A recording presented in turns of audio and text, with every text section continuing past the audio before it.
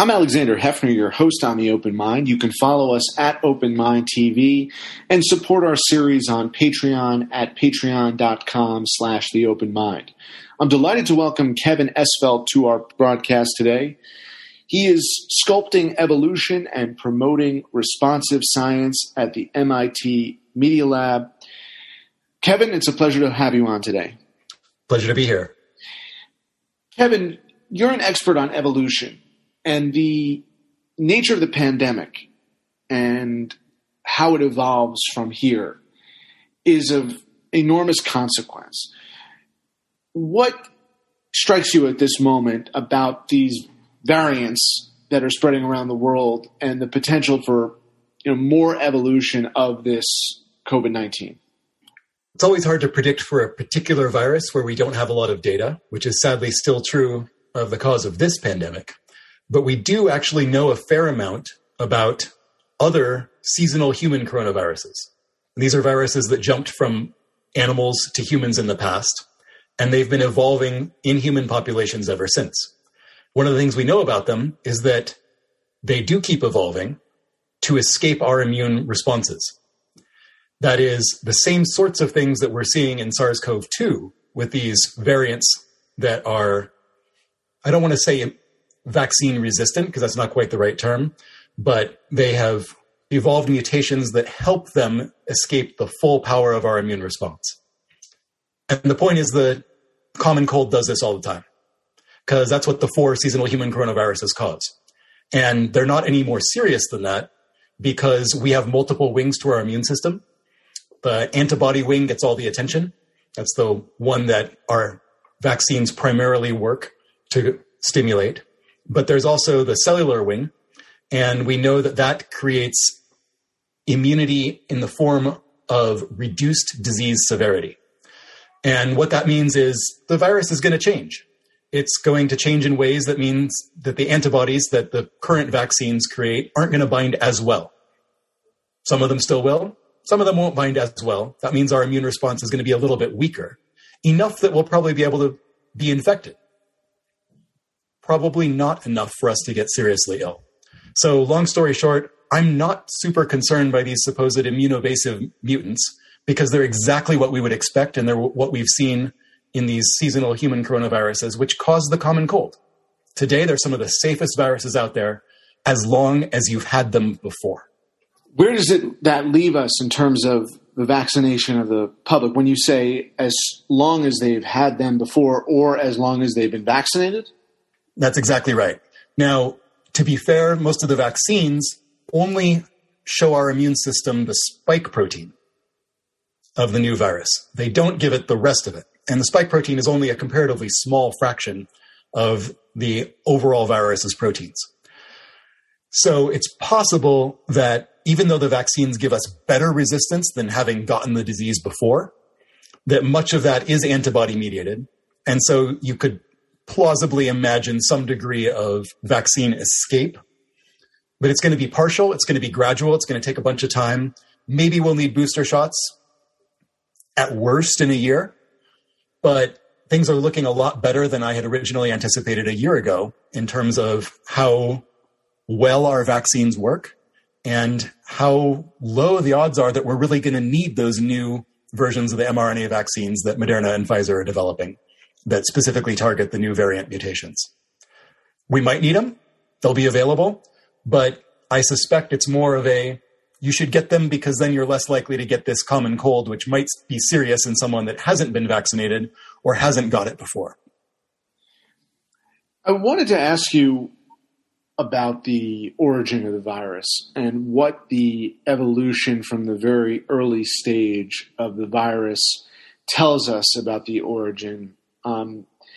This is something that was a curiosity for a segment of society at the outset of the pandemic and has largely waned, most likely because of the ill preparedness of so many countries and the livelihoods and lives that have been cost and shattered as a result, and the focus on the ongoing human pain and anguish, which is overwhelming.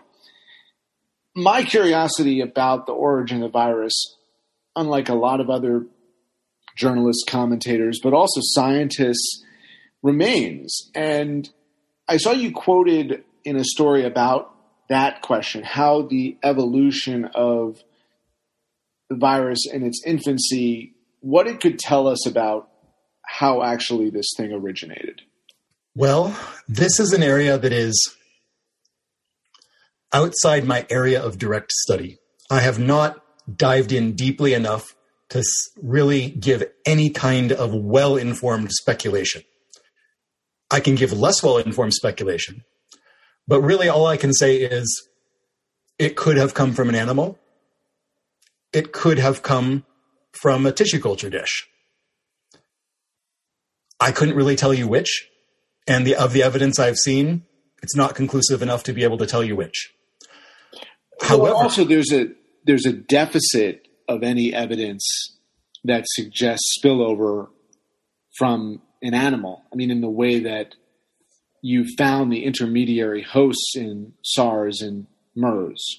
And so it's not just that you don't have evidence of the potential lab leak or the intermediary animal. You have no real basis for exploring the question, and it is a question that has to be explored. So based on what we know and the fact that there is no intermediary animal that's been identified, is it true that there's actually more evidence to suggest that it was from a lab? I would not say there is more evidence to suggest that it is from a lab. I would say that it is plausible that it is from a lab, and it is plausible that it is not from a lab. And that's deeply frustrating. But this is one of those cases where we don't have enough evidence to say. Your point about we don't understand which animal immediately it came from holds for both, because there's only so much one can do to a virus in the lab. We're not good enough to design viruses from scratch. We're not going to be good enough to do that for, I hope, at least 2 more decades. In this case, we don't even know what you would have started from. That is, if it had been cultivated in the lab, it would have been in order to learn what kinds of coronaviruses could jump out and bite us exactly like this one had. That's called gain-of-function research, and it's very controversial in the scientific community because what it's saying is we should deliberately try to make the mutations that could cause a pandemic in order to better prepare our defenses. And the risk has always been, well, what if it gets out? Because there were lab escapes of SARS-1. Their laboratory accidents do occur. They occur at a very low rate, but they do occur. So is that a risk that we should be taking? Very divisive in the scientific community. I'm actually concerned about something else, which is to say, as soon as you identify a virus as being likely to spread as a pandemic in humans, and you share that sequence with the world, you are letting anyone capable of synthesizing a virus like that, you are giving them the power to create the next pandemic. So we need to ask ourselves not just where did this one come from? That's important, but we might never know. We might never be able to reduce our uncertainty on that one. To me, it's deeply disturbing that it's even plausible that this pandemic could have come from a laboratory. Right. Well, where does the regulation stand when it comes to gain-of-function research since the pandemic?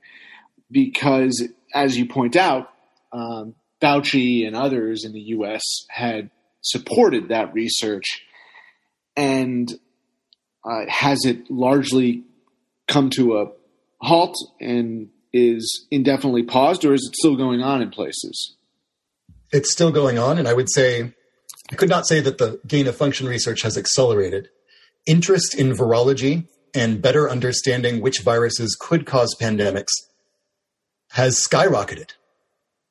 Most scientists, to some extent, dropped what they were doing to work on this pandemic, my lab included.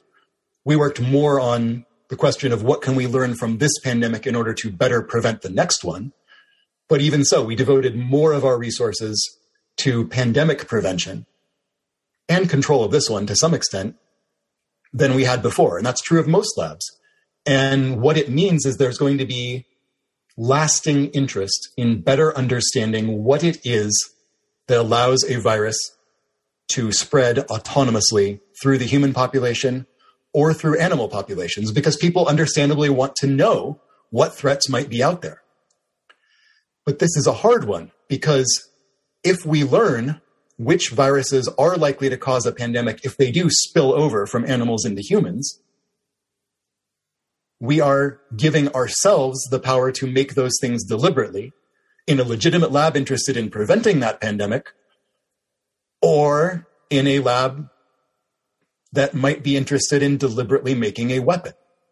And you must ask yourself, is that knowledge more likely to prevent the next pandemic, or is it more likely to precipitate the next pandemic? This is heresy, by the way. The notion that we might be better off not knowing something goes against most every tradition in science. But it has to be said, our civilization was struck a mighty blow by this pandemic. It was a source of horrific tragedy that ripped away loved ones, destroyed lives, brought the economy to its knees, caused about as much damage as the financial crisis, killed more Americans than both world wars and Vietnam combined thus far, and we're still losing people. Given that degree of damage, we need to seriously consider what it is that we can do to prevent these kinds of things from happening again. And whether or not this pandemic came from an animal or whether it came from a lab, it was not designed to be a weapon. Because anyone good enough to make this thing could make a more devastating weapon. It was not a weapon. It was an accident. And security researchers have a saying: any system that is vulnerable to accidents is helpless against a deliberate attack. To me, that suggests that we should not pursue an understanding of how to attack, because today we do not understand how to build pandemic viruses. We don't understand enough about viral fitness to deliberately make ones that will spread. That's the point of gain-of-function research. Figure out which mutations let us do that. But right now, although one can tell a story that says that makes us safer, tells us which ones are out there, maybe don't interact with that species as much, hard to imagine we'd develop vaccines in advance, because then we'd have to make the virus and run challenge trials in humans, which we're not willing to do. But one can tell a story where that could make us safer. But it's a way of making us safer that also increases the danger of misuse. And given that a deliberate attack would be more devastating than any natural pandemic, I question whether we should pursue avenues of defense that make it easier to attack when we know we're so vulnerable. Instead, I'd rather bolster our other defenses. For example, if we had been aware of this pandemic early, it definitely seems to have been single focus, that is, single point of introduction. And had the authorities in Beijing been made aware of it, even a few weeks earlier, it's plausible they could have stopped it in its tracks based on their later record of success. Right. Is there anything about the transmissibility and the fact that scientists have been very slow to acknowledge the airborne transmission, and the question as to whether fomites on surfaces or particles in the air, not necessarily from coughs and sneezes, but just spoken word, any kind of aerosol transmission, the fact that we were so hamstrung by the refusal to see that and the urgency of masks once it was out in the open, is there anything evolutionarily that would suggest, because of the enigma associated with transmission still, yes, we know you're better protected if you wear masks, but no, we can't say with any certitude how this thing is passed most often. Does that suggest to you any relationship to whether it was from a lab or from the natural spillover. But there is something intuitive in my mind about this idea that the puzzle piece of transmissibility and the inability still to understand transmissibility suggests to me that the lab is more likely than natural intermediary animal to human transmission. I don't rate that as evidence in favor either way, just because it's roughly how we always thought most of the coronaviruses spread.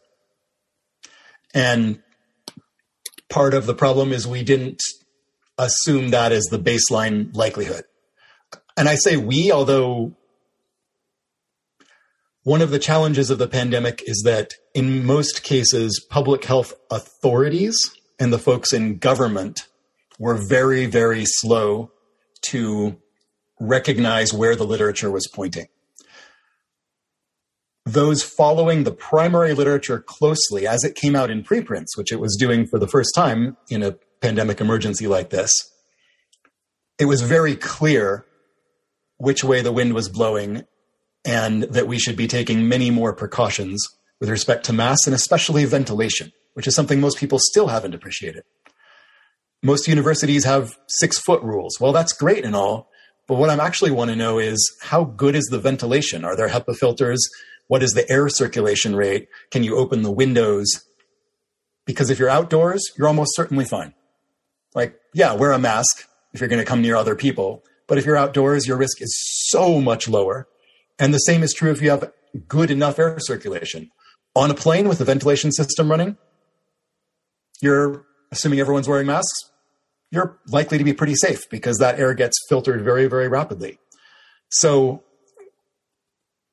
I don't think there is a connection between our lack of knowledge of where the pandemic came from and our slowness to recognize how it was responding. I see it as more of an institutional and bureaucratic problem, that the people in charge of communicating with the public were not necessarily the folks on the ground keeping track of where things were going in respect to the research. And we need to do better on that front.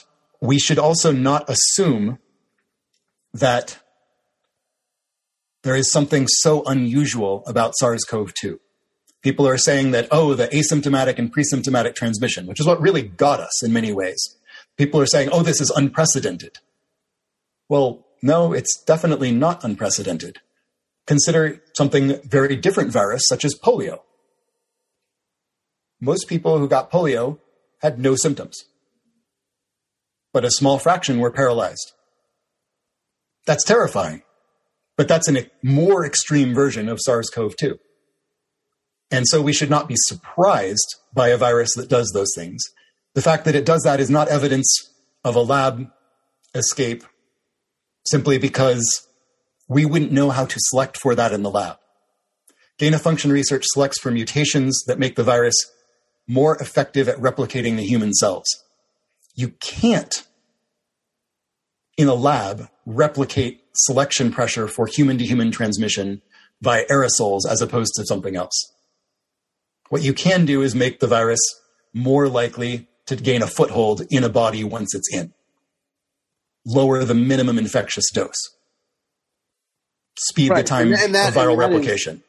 And so, you know, we can close on this question of, it is appropriate at this moment to ban temporarily or permanently gain-of-function research.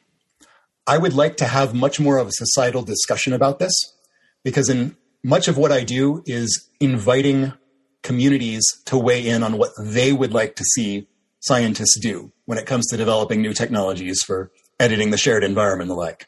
And when I've talked with most people about gain-of-function research, the typical response when being told that their taxpayer dollars are going to fund researchers attempting to deliberately generate viruses better able to kill people is, are you crazy? Now, there are good scientific reasons for wanting to do that, but there are also good security reasons not to. And I think the fact that that discussion has been limited to the scientific community is a problem. I think we need more discussion of that as a society. Should we pursue all knowledge under the assumption that it makes us safer?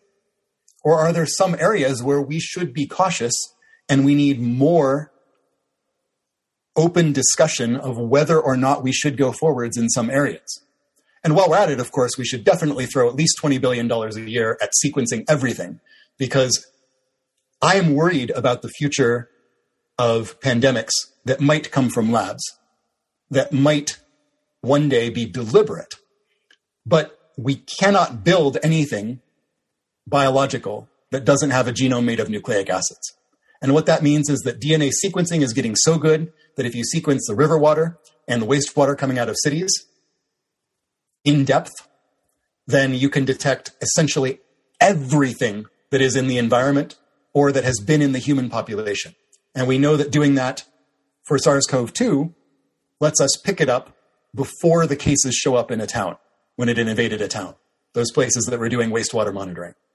And by doing it with genome sequencing, just sequencing all the nucleic acids, that kind of nucleic acid observatory worldwide would ensure that we pick up anything that is spreading exponentially. And that's something we should do, because anything spreading exponentially is not our friend. It could be a new pandemic virus spreading in people. It could be spreading in one of our domesticated animals. It could be spreading in our crops, or it could be an invasive species. But exponential growth of other organisms, especially microbes, on the planetary scale is very, very bad. If we'd had that system in place, my money is that the Beijing authorities could have stopped this pandemic before it ever got started. And there is a good chance that if we put it in place, we will be able to do the same for most future pandemics. And at the very worst, we'll buy ourselves quite a bit more time to react. So, Nucleic Acid Observatory. And in the meantime, let's have that discussion about what we should and should not be doing when it comes to learning more about how to build pandemics. Kevin Esvelt of the MIT Media Lab, thank you so much for your insight today. Thank you.